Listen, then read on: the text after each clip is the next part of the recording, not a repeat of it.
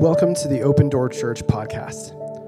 Our prayer is that you will be encountered and encouraged by the Holy Spirit and challenged by the word of the Lord. May the Lord bless you and stir faith as you listen to this week's message. Well, guys, we're quickly approaching the Christmas season. To me, it seems crazy that it can already be Christmas. Does anybody feel like that? I think part of that is we haven't had a really good snow. You know, we've had like the playful snows. It's like, oh, we're going to snow, and not really. And I'm still waiting for that, you know, like what we had last year at Christmas Eve where it dumped for like 10 days straight, and it was awesome. I'm waiting for that. I'm praying it in. All of you that do not like the snow, this is probably not the church for you. I'm just saying that is a joke, but honestly, it is my favorite time of the year when the snow begins to fall. And with that, you know, it comes the Christmas season, the Advent season where we're celebrating the coming and the birth of Christ. So it would seem logical for us to jump into the Christmas story where it begins, right? We could jump into Luke chapter 1 and 2 and begin to look at the proclamation of the coming Messiah. We could look at the promise that Gabriel makes to Mary and the eventual birth of Jesus. We could look at the shepherds. We could look at the manger. We could look at the story from that lens. And it would be kind of a logical flow, would it not? If we kind of walked through that leading up till Christmas. But if you know me, when it comes to preaching around the holidays, I've been traditionally unconventional. I have not really stuck to the formula, if you will, of how you're supposed to construct Christmas or Christmas or Eastmas. I don't know what Eastmas is, but Easter services or sermons. It's just not, I guess, in my DNA as a pastor to be able to follow those building blocks. And so I'm sorry, you guys can trade me in if you need to, but the reality of it is I feel strongly that the Lord skipped me past Luke chapter 1 and 2 and the beginning of chapter 3 to jump into really Luke chapter 4 in this Christmas season, which I don't make any apologies for. I believe that the Lord has us there for a reason today. But if you're thinking, well, Pastor Nate, you're skipping the Christmas part of the story, you're jumping in a little bit late, that isn't necessarily by my design, but I really do believe that this is a word from the Lord for you today. And if anything, I know it was a word of the Lord for me personally, and I feel like I need to share it with you guys. I'm going to be up front. I've had a difficult couple of weeks. I mentioned some of the things that were going on downstairs, some of the frustration there, and there's some other things that I don't necessarily want to get into on a Sunday morning that just made for things to be emotionally and physically difficult for me. And I'm not trying to dramatize it like, oh, everything is just wrong and falling apart, but maybe some of you are like this. When things are wrong, and you don't have great perspective, it can seem like everything is just falling apart. And I know that I have been there this last week where it was hard for me to gain my bearings. It was hard for me to really be grounded and see things from just a grounded perspective even. It was hard, to say the least. And this isn't like to play comparison games like, oh, I had it harder than you or you had it harder than me. Sometimes life is just hard. Amen? And sometimes things are difficult, but I'm so thankful for the gracious hand of the Lord, for his merciful nature, for the support of godly friends and family. I'm so thankful for my wife. I know that she's downstairs with the kids, but for God just giving her insight and wisdom into saying the right things when she was supposed to say it. But if I'm being honest, I was so discouraged on Wednesday after so many little things that if I'm breaking them down and looking at them from this side of the crisis, they're not that big. They're not that like disastrous. They're not that life-altering or ending or anything like that. But in the moment, it just felt like one thing after the other, after the other, after the other, that I wasn't going to be able to continue on. And I was frustrated, and I was accusing God, and just not in a good or healthy place, emotionally, spiritually, physically even. And I remember we had to move prayer from here. We were supposed to be able to be in the building, and because of things with the floor downstairs, we shifted and moved things up to the house. And I really had just wanted to cancel prayer. And I knew that was a red flag when I didn't want to pray. That's something that is very much ingrained in my nature. And I remember being there on Wednesday afternoons, like, I should just cancel prayer. I don't even want to do it anyway, kind of a deal. And recognizing, at least that there were alarms going off, that this is not okay. This is not healthy. And if there's anything that should be happening now, is prayer more than anything else. And so I texted Adam and asked him, man, hey, we're going to move prayer upstairs to the parsonage tonight. And I really feel like we just need to get into the presence of the Lord. And I asked if he could play the guitar. And, we got my wife's guitar, and we sat in the living room, and there was a handful of us, maybe 10 of us, that just sat in prayer and simple worship to the Lord. But can I tell you, it was something, I don't know if everybody experienced and encountered God the way that I did on Wednesday night, but for me, it was so important, and it was so refreshing, and it was so life-giving. And I reached over and I picked up my old Bible. This was the first Bible that I bought as a believer. It was my first big boy Bible, if you will, that wasn't like a little kid Bible. And, it's falling apart. I'm missing most of the Gospel of John.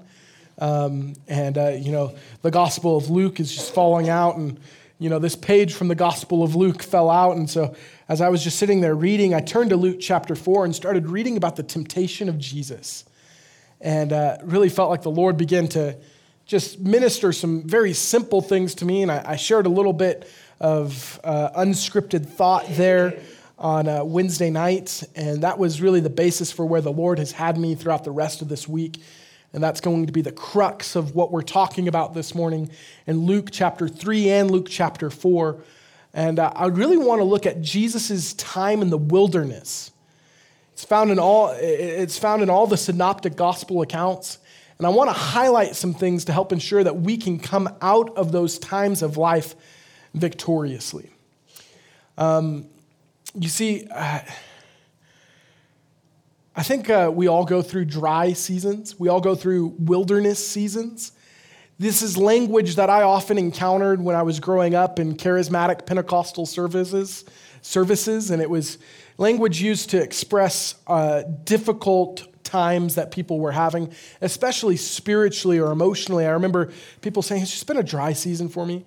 It's just been a wilderness season for me. It's just been a season of questioning and doubt and wondering and these things, and never really being able to label a clear definition to what they were talking about. But I think most of the time it harkened back to this story in Luke chapter 4 where Jesus goes out into the wilderness and he's tempted by the devil. And so when I'm talking about a wilderness season, I think a lot of people maybe define it as a season of life where things are just frustratingly difficult, a season where temptation is strong and unrelenting, and it can feel like God is distant and you're left wondering what went wrong. Has anybody here ever had moments in their walk with Jesus that look like that? Okay, I'm hoping I'm not the only one here, but I know for me, I've had moments where I have felt like something was just wrong. I felt like it was more difficult than it was supposed to be. I have felt like this isn't what I signed up for. I felt like, God, where are you? And I'm going to make a mention of that because I think here in a moment, but there are all these things that can just seem so off and so wrong. And a lot of the times I've heard language be kind of ascribed to those feelings as a wilderness season, as a dry season. And so I want to be clear here, though. There are some things about that I think are emotional and not healthy to just kind of use a blanket statement as a wilderness season. But I do want to be clear with this. We will all face difficulty. Every single person on the face of the earth is tested and tried. The promise of following Jesus is not one of an easy life, but it's quite the contrary. We do have the promise, however, that he'll be present in the testing, in the trial, in the tribulation, in the flood. John 16:33 tells us that I have told you all of this so that you may have peace in me. Jesus is talking about the Holy Spirit. He's talking about the trials that would come as well. And he says this, here on earth you will have many trials and sorrows. Amen, God. Woo, Jesus, I love it when you preach. I love all the things that you have to say. Right? Jesus says that you will have many trials and sorrows. I remember there being a song where we would really get excited about when I was in youth group and I was like 15 years old and the Desperation Band was just rocking and they were talking about the promises of God. And we do the, all of your promises won't let go of me. You remember that one? I knew Shelby would know. I don't know if I didn't have the melody or the notes right or anything like that, but And we would sing that song, but then we would start to look at the scriptures and the things that Jesus said, and we would recount the promises of God to never leave us or forsake us, right? We would recount things like Jeremiah 29:11, that I know the plans that you have for me to prosper me, right? Yeah. And we would claim these promises of God and the promises of Jesus, but I don't think I ever heard somebody claim the promise that we would have many trials and sorrows, right? But Jesus gives it to us real, right? He says, you're going to have many trials. You're going to have many sorrows, but take heart because I have overcome the world. The promise was never that we would get an easy button and just float on by through life. In fact, it says that all who desire to live a godly life in Christ will suffer persecution. I'm not trying to equate, the difficulty that I had with laying an epoxy floor as persecution. So don't take it there this morning. But the reality is there is trial, there is tribulation, there is hardship to be had because we live in a fallen world. We have not yet encountered the perfection of what has been promised in the life to come. There will be a day where there is no more sorrow. There will be a day where there is no more tears. That day is not today, though. We live in a broken world, in a fallen kingdom. Regardless of your commitment to Jesus, life is always going to be full of struggle, rich and poor. If you come from the east or you come from the west, everyone in this life suffers to some degree. Some are different than others. Some will struggle with hunger and poverty. Some will struggle with fame and fortune, but the struggle still is real. And I'm not trying to compare one to the other, but the fact remains no one is exempt from the trying and the testing of the fires of life. We understand that, right? And I'm sorry if somebody promised you that following Jesus was going to make those trials go away. That following Jesus was somehow going to just make everything easy. That's not true. The promise is, though, that he would be with us in the trial, that he'd be with us in the fire, and that is what makes those trials sustainable, endurable. And if you want to maybe look at it from a perspective, yes, they can be easier because we're not facing it alone. I think of how some people face sicknesses like cancer or the loss of a child or these terrible tragedies that we see and wonder, how could they do that without the Lord? And the reality of it is no one can. And I'm not here to say that it's just easy when the Lord is present in those situations either. He sympathizes with us. He understands that some things are just hard, but he didn't design them to be that way. That's a result of sin. But he's compassionate and he cares in those things. What I'm not attempting to do this morning is paint this portrait of my life that has been exceptionally hard in exchange for your pity. I'm not looking for that this morning. I'm not fishing for that. I'm not trying to be like, oh man, Pastor Nate, he just has it so hard. We should cheer him up or something like that. If you want to cheer me up, I love tacos and snowboarding. I'm looking at buying a new snowmobile if you just want to throw that out there. Joking. What I do want to remind you of, though, today is that you can be perfectly, hear me out on this, You can be perfectly in the will of God for your life, and things can still be overwhelmingly difficult and trying. In fact, I think I've found that to be true more often than not. When you are in the perfect will of God for your life, there is nothing more that the enemy hates. And he'll try to disrupt and deter and detract you from continuing down that course. So do not expect, when you're walking in the perfect will of God for your life, for everything just to be going right. That is a lie that has been perpetuated by the prosperity gospel that I cannot stand behind. I look at here what we're going to look at, the temptation of Jesus. I look at when things go wrong in so many different people's lives. It's not always because they're in sin. It's not always because they're running from God. Sometimes that happens, okay? Sometimes we get the Jonah and the Nineveh moments and you get swallowed by a whale for God to get your attention, but it is not a hard and fast rule that if you're facing difficulty, something's wrong. Does that make sense? You get what I'm tracking with here? I used to always say that opposition is a prophetic indicator of potential, and that the enemy, the devil, does not go to battle where there are no spoils. This is something that my wife had to remind me of this week as I was just frustrated and ready to quit and throw in the towel and just give up on everything and want to just walk away from this project downstairs, walk away from ministry, walk away from the church and just say, God, I just can't do it anymore. She reminded me that there's a reason why we're facing opposition. There's a reason why there is a struggle here, and it's because the enemy does not want to see that succeed. And this is more than just a floor. This is more than just having a nursery. This is more than just having a space to meet. There is a spiritual battle, and there is a real enemy for our souls, and he would want for nothing more than to detract and deter someone from the will of God for their life. Does that make sense? So if you're in the place where it seems like everything is fighting against you and you're questioning, you're wondering, should I just give up? Should I just quit? Should I change directions?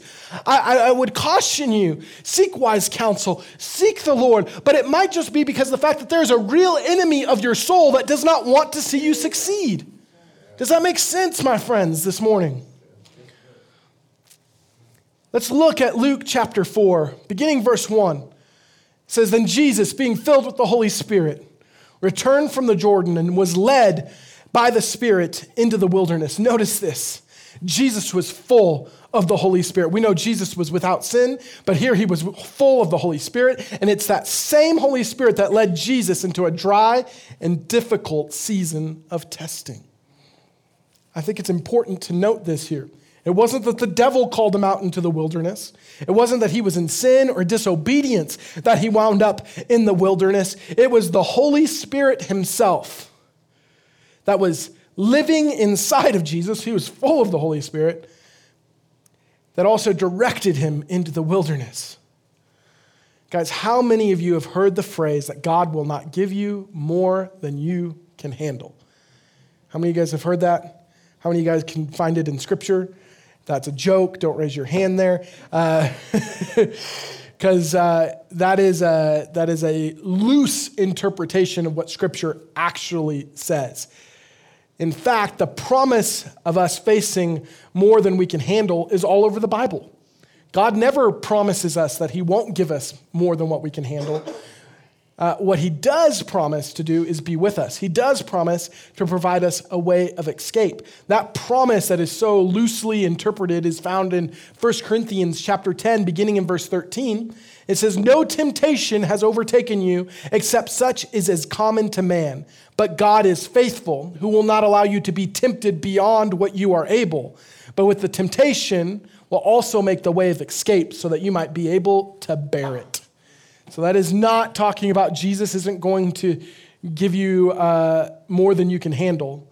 Can I tell you, it's already more than any of us could handle. That's why he had to come and die on a cross for us. That's why he has to give us his Holy Spirit. But there isn't this mentality or this idea that God won't give you more than you can handle, because the promise is actually in Scripture that we can't handle any of it. So guys, today we're going to talk about temptation. We're going to talk about trial. We're going to talk about testing. And so I want to clarify some things as we're talking about temptation. This idea, this word temptation, is used in 3 different senses in the Bible, and we're going to kind of talk a little bit about all of them, and so I'm going to trust that you can infer what I'm talking about when I mention temptation based on context, but I want to give these definitions to you before we jump into it. And so the first really idea of temptation that we find in Scripture, you probably jump to the snake in the garden in Adam and Eve, right? Where the serpent tempts Eve to take of the fruit. And so Satan, working through our own lusts, tempts us to perform evil acts. It's a solicitation or enticement to evil, okay? Just want to clear that. That's a very generic, probably our most often thought of way of explaining temptation. But there's also the idea that we can tempt God. This is a testing of God, if you will, in the sense of wrongly putting him to the test. This isn't like Gideon where he was asking the Lord for guidance or something like this. This would be more in line with like Ananias and Sapphira. It says that, how can you put the Lord your God to the test like this? Why would you test him with this? And when they were lying to the Holy Spirit, they tried to push God's boundaries, if you will, beyond what was appropriate. And then lastly, God will test and try us as well. But it's never with a solicitation or enticement to evil. That's the difference between the testing that we experience from God. Hebrews chapter 11 would tell us about how God tested Abraham. That's a good thing. Right? That's not something that we can't accuse God of evil there because there isn't this enticement to evil. When the devil tempts us, these are all the same word that are used. That's why it can be a little confusing. When the devil tempts us, it's with this enticement to evil. And so with all that said, we're going to jump into the scriptures here. Luke chapter 3, verses 21 and 22 record this really important moment in the scriptures. John the Baptist has been there at the Jordan River. He's been baptizing Jewish people into a baptism of repentance, which was crazy and earth-shattering as it is for a Jewish person to realize that there was something wrong. They needed to repent, and they needed something more than what the law could provide. And this is wild man John out in the wilderness. He's got crazy beard. He's eating locusts and honey and just looks like your local crazy man. And there's revival happening within the land, right? People are recognizing, oh, there is something wrong. I have a need for God to do something in my life. And they're getting baptized into a repentance for the remission of sins. They're recognizing I am sinful and I need to get right with God. But then Jesus shows up on the scene and he gets baptized. And this is crazy because I believe we know this for a fact that Jesus was without sin. So there wasn't a fact that he needed to get baptized for the repentance or the remission of sin, for the remission of sins. He did it to model something for us to do because I believe this, Jesus does not ask us to do something that he wasn't first willing himself to do. Does that make sense? He doesn't invite us to take up our cross and follow him because he first took up his cross, right? He doesn't invite us, he doesn't command us to go into baptism if he wasn't willing to get baptized and model it for us. And I believe he doesn't invite us, like what we read in 1 Corinthians, to bear temptation, to find a way of escape from it without first demonstrating it for us here in Luke chapter 4 that we'll get to. But in Luke chapter 3, Jesus shows up on the scene to get baptized. And it says here in verse 21, when all the people were baptized, it came to pass that Jesus was also baptized. And while he prayed, the heavens were opened, and the Holy Spirit descended in bodily form like a dove upon him, and a voice came from heaven which said, "You are my beloved Son, in you I am well pleased." Guys, this is such a fascinating moment in Scripture because it displays this mysterious nature of the triune God. We talk about it as the Trinity, as the Holy Trinity, where we see God the Father, right? Audibly speaking over God the Son, Jesus Christ, who has just got baptized. And we see God the Holy Spirit descending from heaven and infilling Jesus here. So we see all three persons of the Godhead represented here in this one verse. And it's wild. It's really cool. It's mysterious. If you think about it too long, your head might explode. There's not really a great way to explain it with an analogy or anything like that. This is just one of those beautiful mysteries of Scripture. And so I look at this and I can't think of a better way for Jesus to launch into ministry, right? This is the defining moment. This is when God is kind of peeling back the curtain and saying, this is the one. This is the guy. He's the one you've been looking for. He is my son, and in him I'm well pleased. Now, if I was Jesus, this would have been the perfect time for me to launch into like some more speaking engagements. Maybe sign a book deal. Go on tour. I don't know, start a podcast. I would want to capitalize on the momentum of this encounter in this moment. Would you not? I would think, man, Jesus, you need to go on a tour of Galilee, start casting out some demons, really build the PR on this thing. Jesus needs a new PR guy. If I'm looking at this from a logical perspective, right? Because instead of doing any of that, the Holy Spirit that just filled him, I'm not saying that he wasn't filled with the Holy Spirit before, but this was special, led him into the wilderness, led him into solitude, where it was just Jesus and the Holy Spirit, which is, we're going to talk about this for a moment.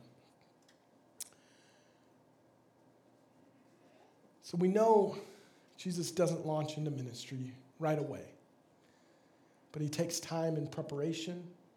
He goes to fast, he goes to pray, and he's led by the Holy Spirit into a dry and weary place.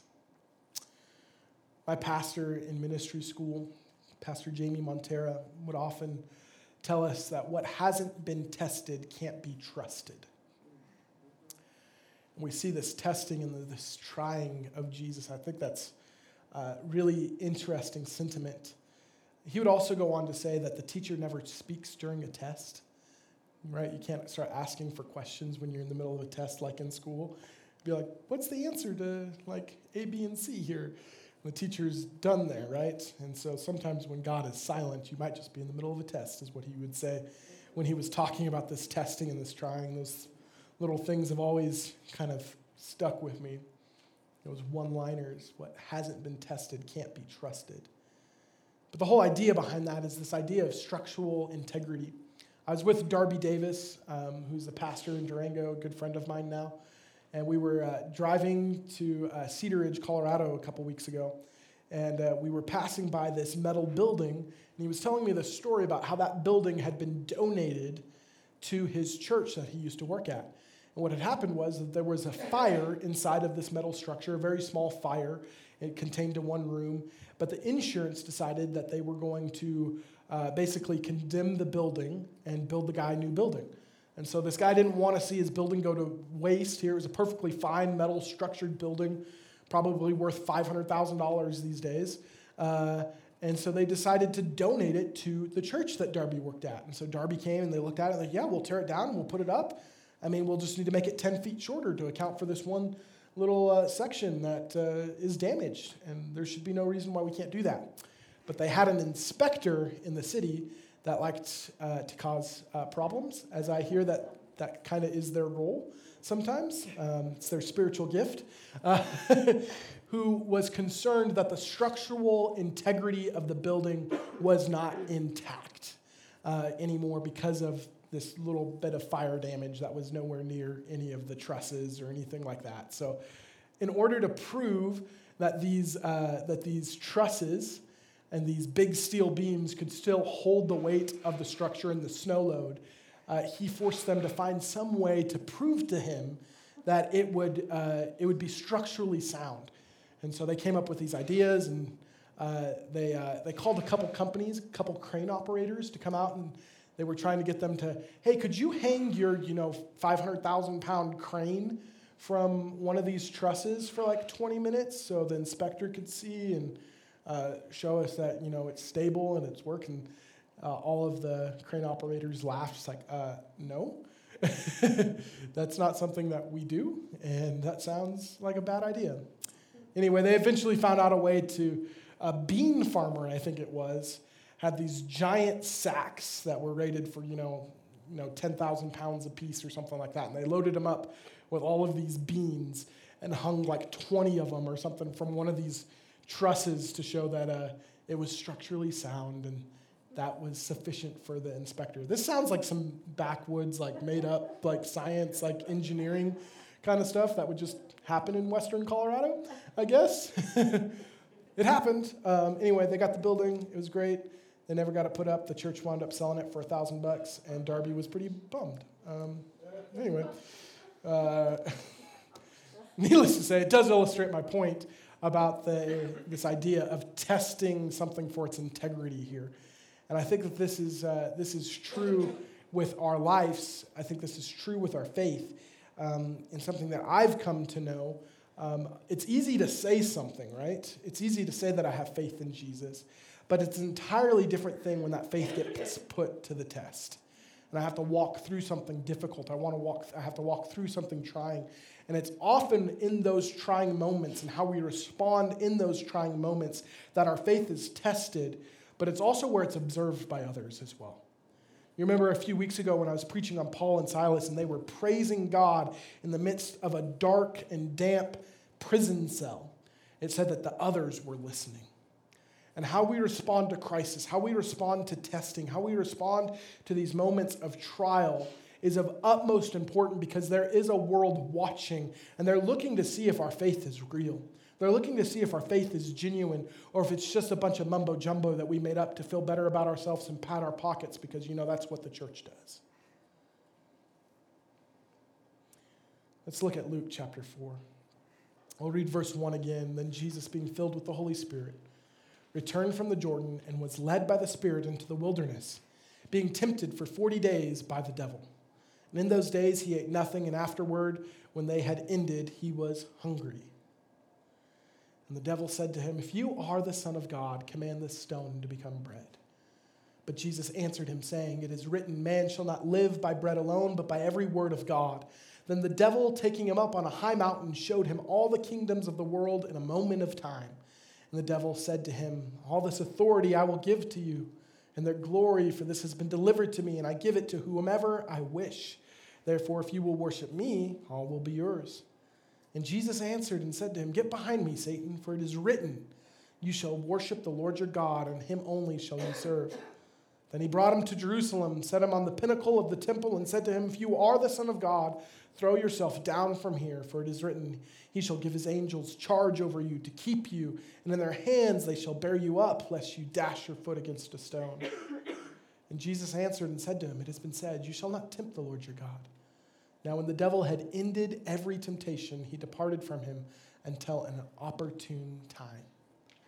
Now it's interesting to me. I want you to take note of this, because we jumped from Jesus' baptism in John 3 to John 4:1 here. But in between these two sections, Luke 3:23 through 27, the gospel writer Luke here traces the genealogy of Jesus all the way back to Adam.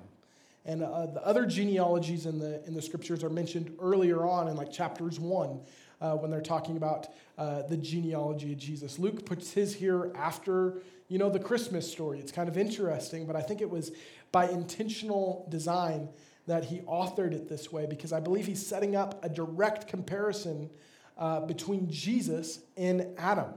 There are parallels with the way that Jesus was tested and the way that Adam was tempted. But Adam faced this temptation in the most favorable of circumstances, right? He's in the Garden of Eden. He's walking with God.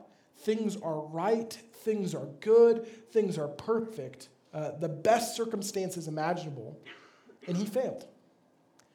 Jesus here, on the other hand, is facing his temptation in the most severe circumstances, right?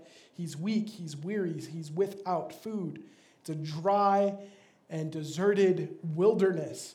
And he's also accompanied by the devil here. I just think it's interesting to note. There's one thing that was similar between both of those accounts, though.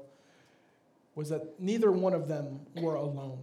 Just like Adam wasn't alone in the garden, like God was present there, Jesus wasn't alone in the wilderness. He was full of the Holy Spirit. I think oftentimes when I've read this story and I've heard it conveyed before, I've had this mentality that Jesus was in and out in the wilderness completely by himself.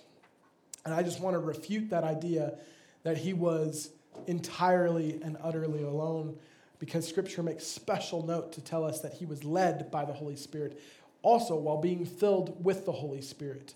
And I think there's something profound about recognizing the Holy Spirit as a person.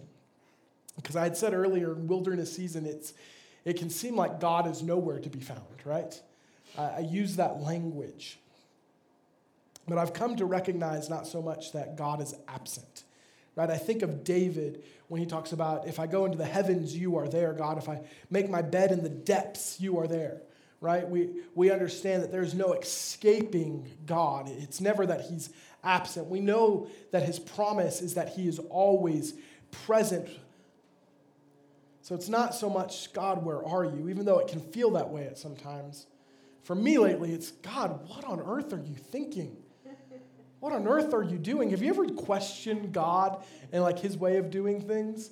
Because, man, God, I could give you some pointers, right? Anybody ever think like that? I know that I can, because I'm always just wondering, like, what in the world is going on and why are things working out this way? Can't you just make it happen easy, God?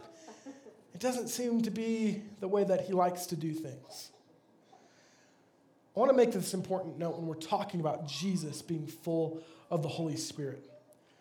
I think it's of important note that while Jesus wasn't alone, he was full of and directed by the person of the Holy Spirit. We cannot see Jesus as half God, half human.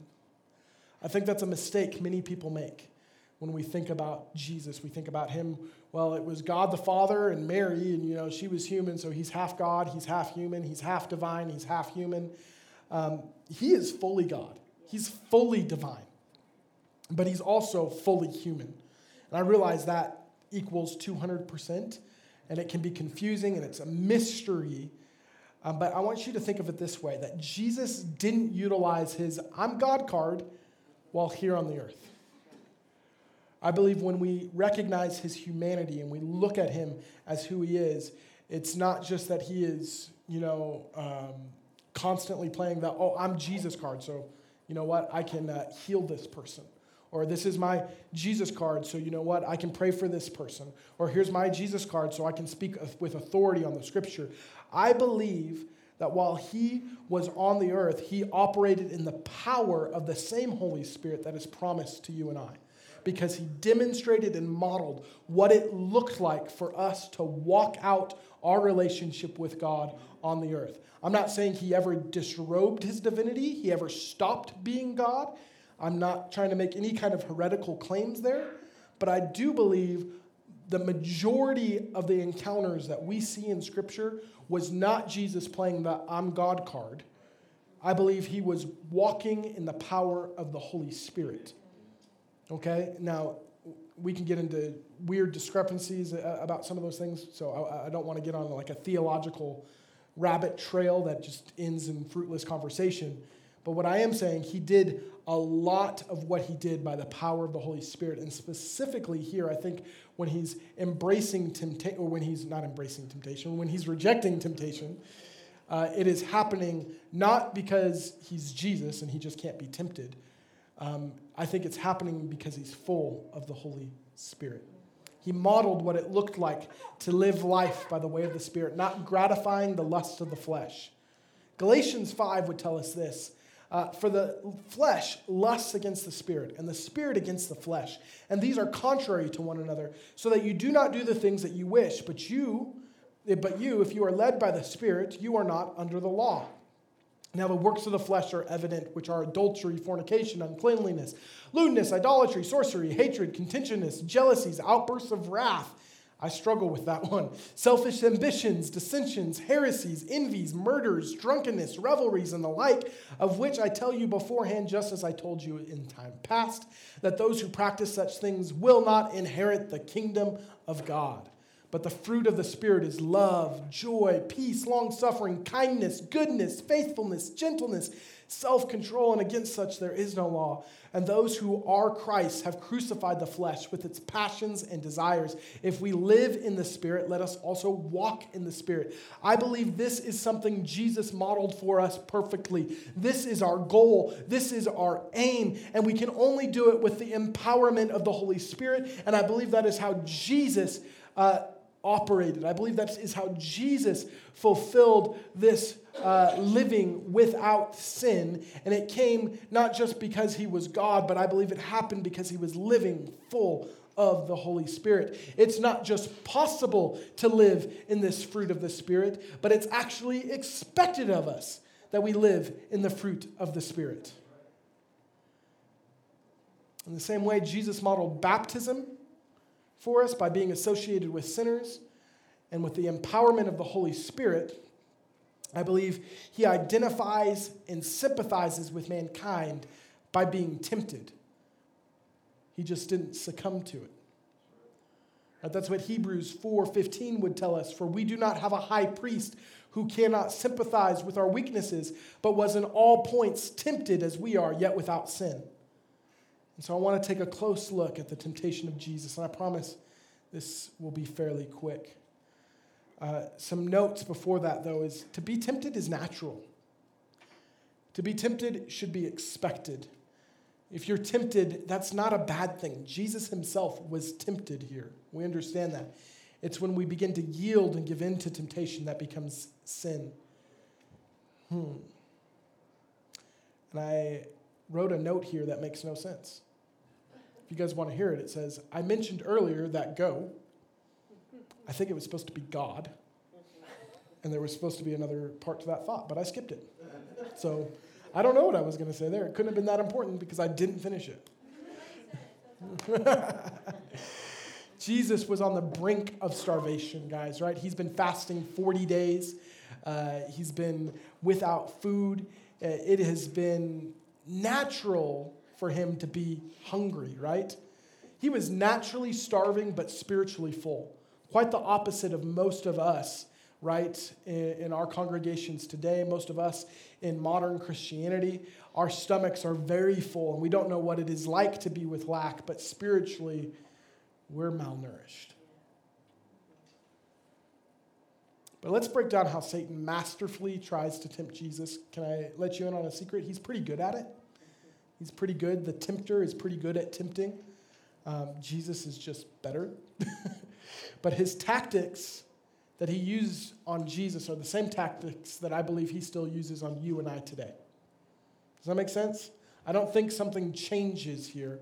I believe it is still the same nature of the enemy that we have to tempt us, to deter us, and to get us to forfeit the will of God for our lives.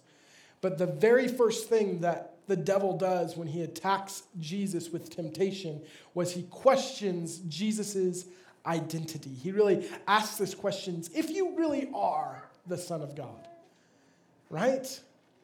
If you really are a child of God, he begins to call into question who God says Jesus is. And I believe it still happens for you and I today. I believe the enemy would like to stir up seeds of doubt and begin to question if you really are a child of God. Does he really care about you? Are you really the beloved of the Lord? Does he really care about you the way that he says that he cares about you? It was his same tactic in the Garden of Eden when he was trying to stir up dissension between God and man and says, well, no, God's actually withholding stuff from you because he doesn't quite love you the way that he says that he did. That you do. He's not being 100% honest with you, right? Did God really say?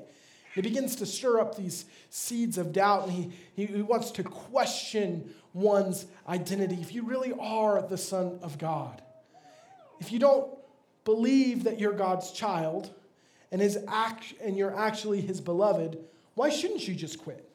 Why shouldn't you just throw in the towel? Why shouldn't you just yield in temptation? Why would it even be worth it? Secondly, I like this, and this is what David Guzik says about this tactic of the enemy here, this temptation. It's basically saying that since you're the Messiah, why are you so deprived? Do a little something for yourself. And it's the same way this temptation can often come to us when we're talking about what we're reading here in Luke chapter 4. If you're a child of God, why are things so tough? Do something for yourself. And this is one of those things that just breaks my heart. I think of Ravi Zacharias. For you that don't know who Ravi Zacharias is, he was just a brilliant apologist and wrote some fantastic books on the Lord, but had a scandal come out after he passed away from cancer about how for the last number of years he was visiting massage parlors and was involved in all kinds of sexual misconduct and just devastating, disastrous stuff. But one of the things that kind of came out was saying that he would tell these girls as he would visit them and they would do all these lewd things, that this is my reward for serving God. You're my reward for years of faithful service and serving the Lord. And I mean, it's so sad and it's so heartbreaking, but I believe that this is the same kind of mentality that this temptation can be associated with, where the devil here is tempting Jesus, saying, if you are, prove it that you are and do something for yourself.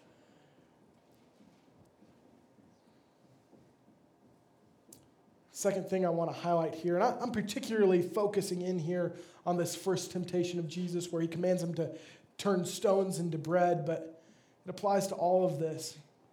The devil appeals to this real problem of Jesus. Command this stone to become bread. Jesus was hungry, right?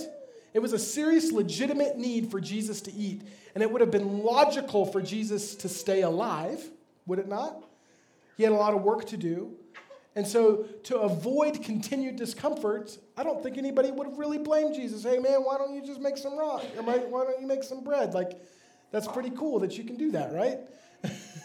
I've made some bread that is like a rock before. It wasn't very good. But I want to make note of this, that Satan suggested that Jesus fulfill this legitimate need that he had, this legitimate physical need of staying alive, this desire, and he tempted Jesus to fulfill it in an illegitimate way.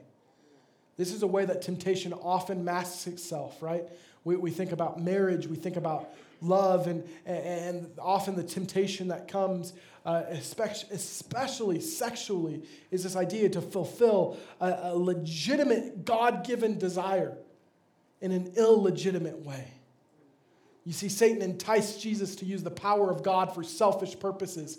This temptation to eat something inappropriate worked before, right? It worked on Adam, did it not? The first sinless man. So the devil attempts to do it again with Jesus, the second sinless man. But I want you to take note of this. This is where it becomes applicable to you and I.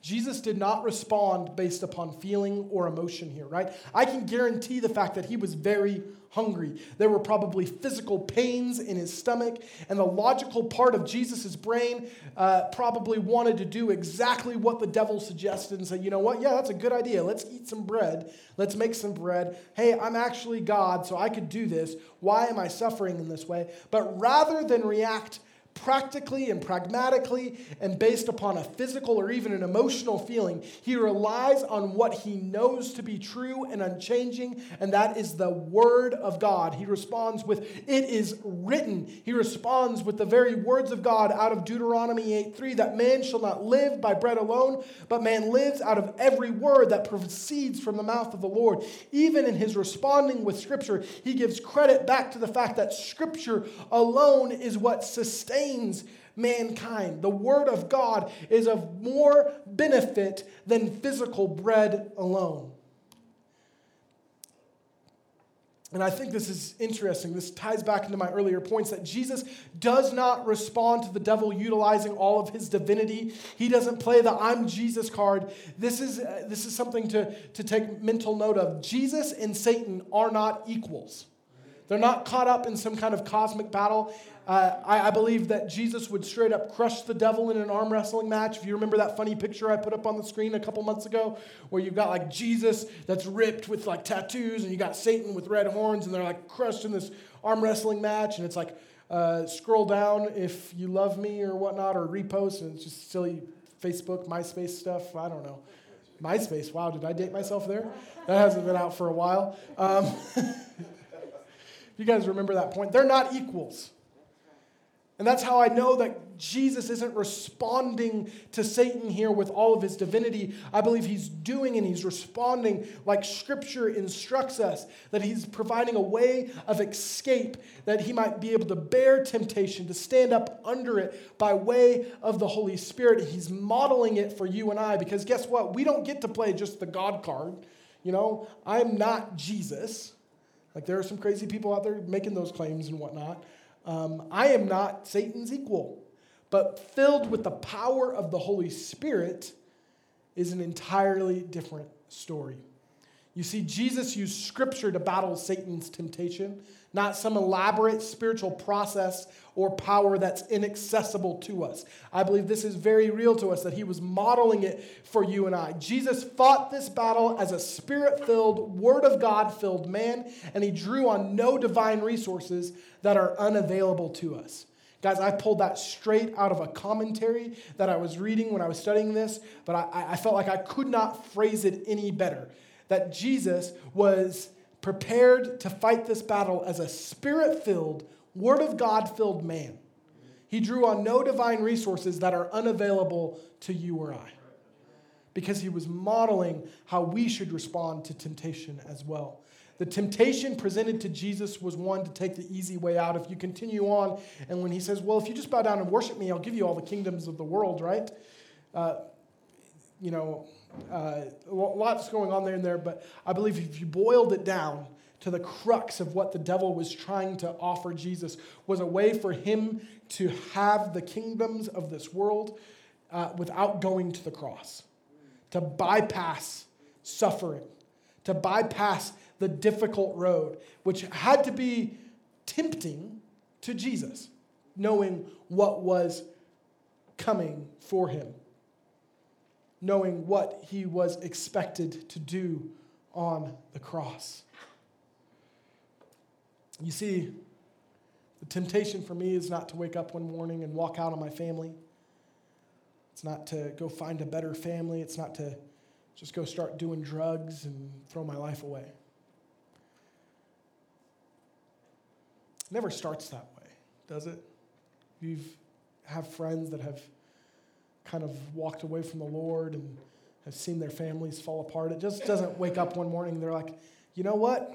I really just want to be addicted to meth today, right? Typically doesn't happen like that overnight. Can I tell you what the temptation for me to be is? It's just to be normal. I believe that the temptation for a lot of people is to just be ordinary. To not be so excited about this Jesus guy. I think the temptation for me is to be frustrated at frustrating things. I want to respond with outbursts of wrath when people don't do their jobs. I want to be justified in my frustration. That's normal. I want to live naturally. But we're called to live supernaturally empowered. Can I tell you, I want to be justified in the lusts of my flesh. I want to be given over to just being normal, being human. But God didn't call us to be normal. He didn't call us to be human. He didn't die on a cross and give us his promised Holy Spirit so that you could just walk around and live normally. He gave us his Spirit so that we could be different, so that we could be a peculiar people, so that I could respond in gentleness when it doesn't make sense. So I can walk with the peace of the Lord where it's incomprehensible. See, there's this temptation for me to just quit pursuing the call of God upon my life some days. Where it makes sense to me is, God, I just want to be with my family. And it would seem like it would just be easier for me to walk away from all of this. To be content with being saved, content with just going to church and reading my Bible and being a Christian. But man, construction stuff is not what I signed up for.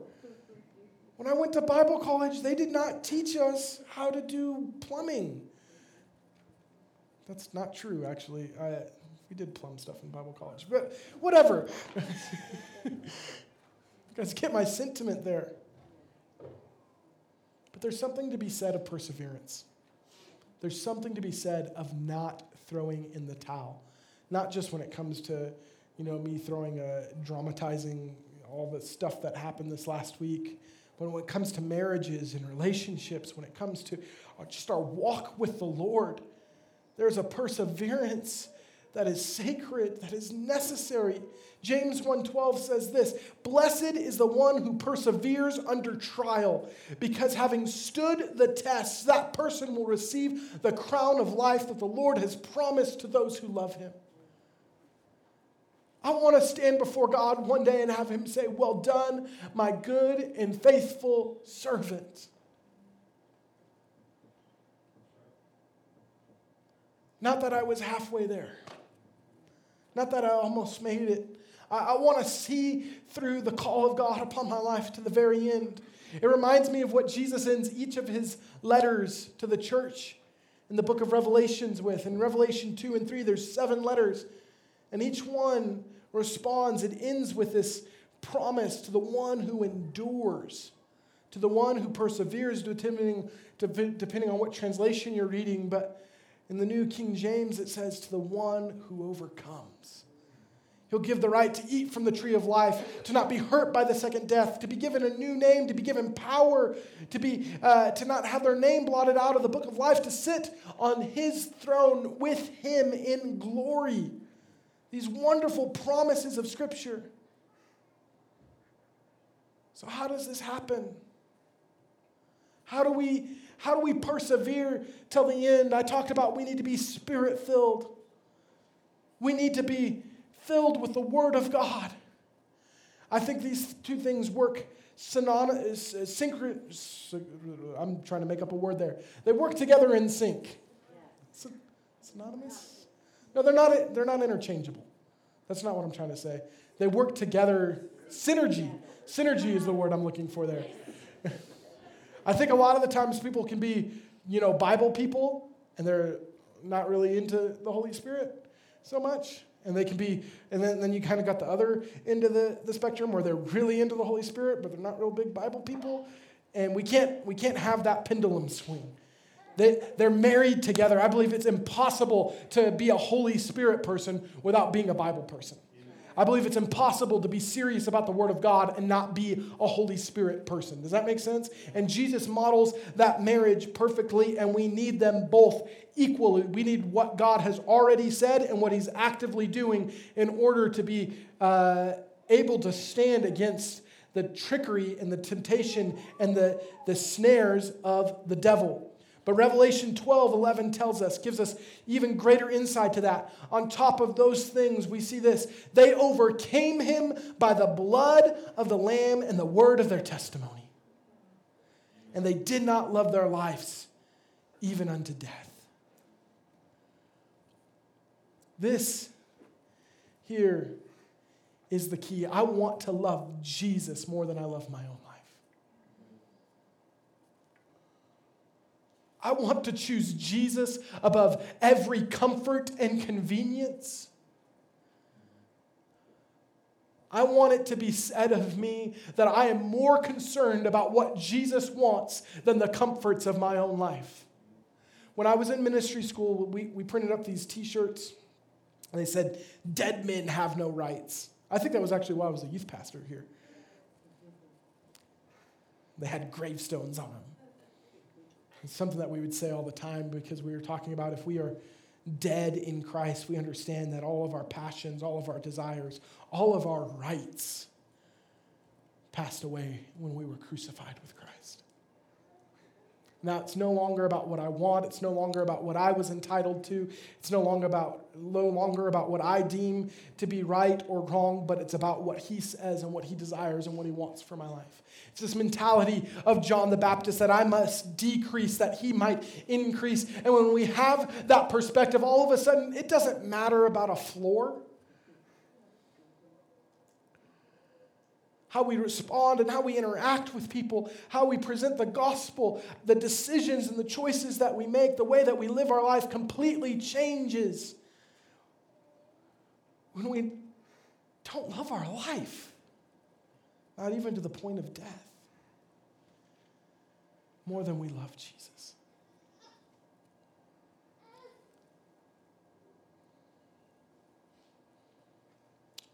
Friends, I want to end this service this morning by taking of the Lord's Supper together. We have the elements on either side of the room here. We have the cup and the bread that I want to take together right before we pray. And so I'm going to invite you at this moment in time. We don't have music. It's not going to be fancy or anything like that. I want to keep this a solemn moment as we think about the sacrifice of the Lord.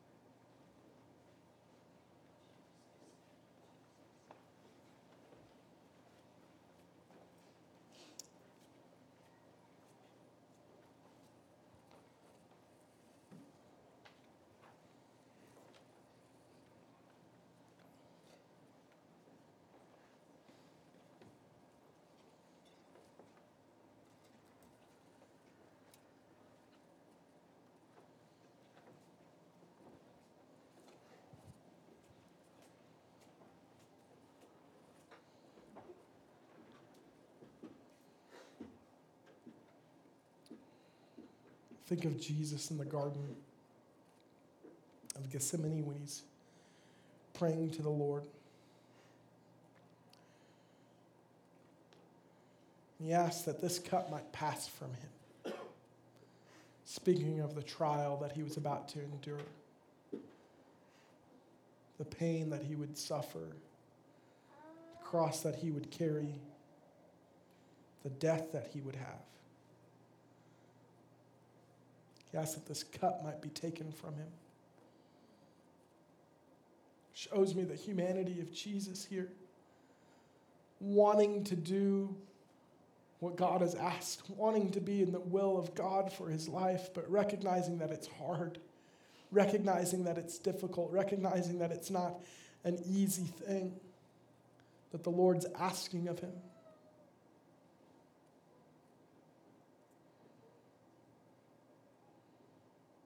But with great maturity, coming by way of the Holy Spirit, Jesus says, "Not my will, but yours be done." And we know that he winds up not loving his life more than he wants to see the will of the Lord accomplished.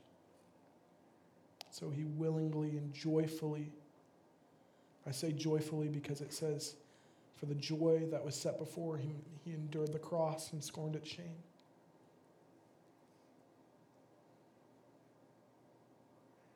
I think that's crazy. Even in the midst of great trial and hardship, you can still find joy in knowing that you are in the will of the Lord.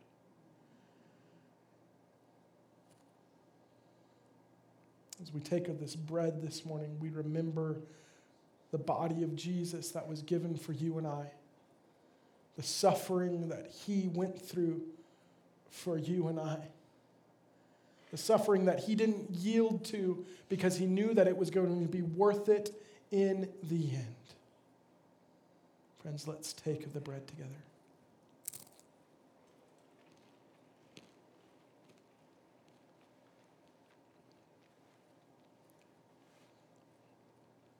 As we think of the cup, we think of God's own blood that was spilled out as a ransom for our souls.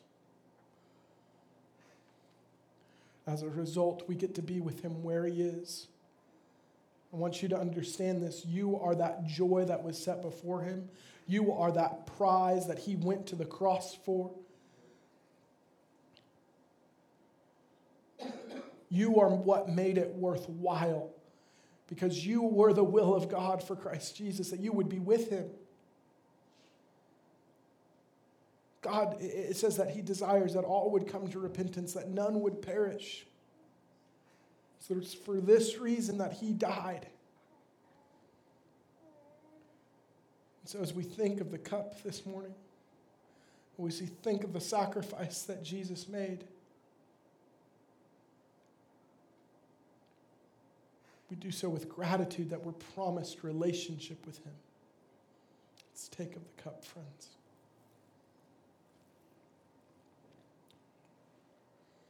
Jesus, we bless you. We love you. We need your help. We need your help. In Jesus' name. Amen.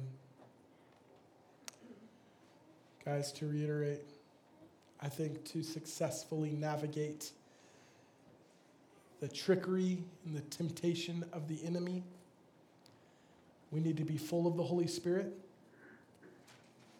That comes by spending time with him. We need to be people of the Word. We need to know this book. We need to know what he's already said so we can decipher and we can discern what he's actively saying. This needs to be in our life. And I just want to say that, those are two things that we practice regularly here at Open Door Church. On Tuesday nights, guys, we are in the Word. We're finishing the book of Jeremiah this week. Come join us. We're still going to eat. It's going to be fun. Adam's cooking dinner. It's going to be delicious. It's going to be great. And it'll be our last one for the rest of the year. But we're also people of prayer. And I believe there's no better place to get to know the person of the Holy Spirit than in the place of prayer. Obviously, private prayer is important, but I remember my very first service as a Christian, after giving my life to the Lord, was a prayer meeting. And I fell in love with the Holy Spirit there. And I think that those are so important for you and I to prioritize as believers. And just want to encourage you in that. Amen. Thank you for listening to this week's message. If you want to check out more of our messages, find us on Facebook, Instagram, or YouTube. Just search Open Door Pagosa. Our ministry is made possible by the faithful generosity of people just like you. If you were blessed by this morning's message and want to partner with what the Lord is doing in Pagosa Springs, find us at opendoorpagosa.com. Here you can give and stay connected with everything we are doing as a church.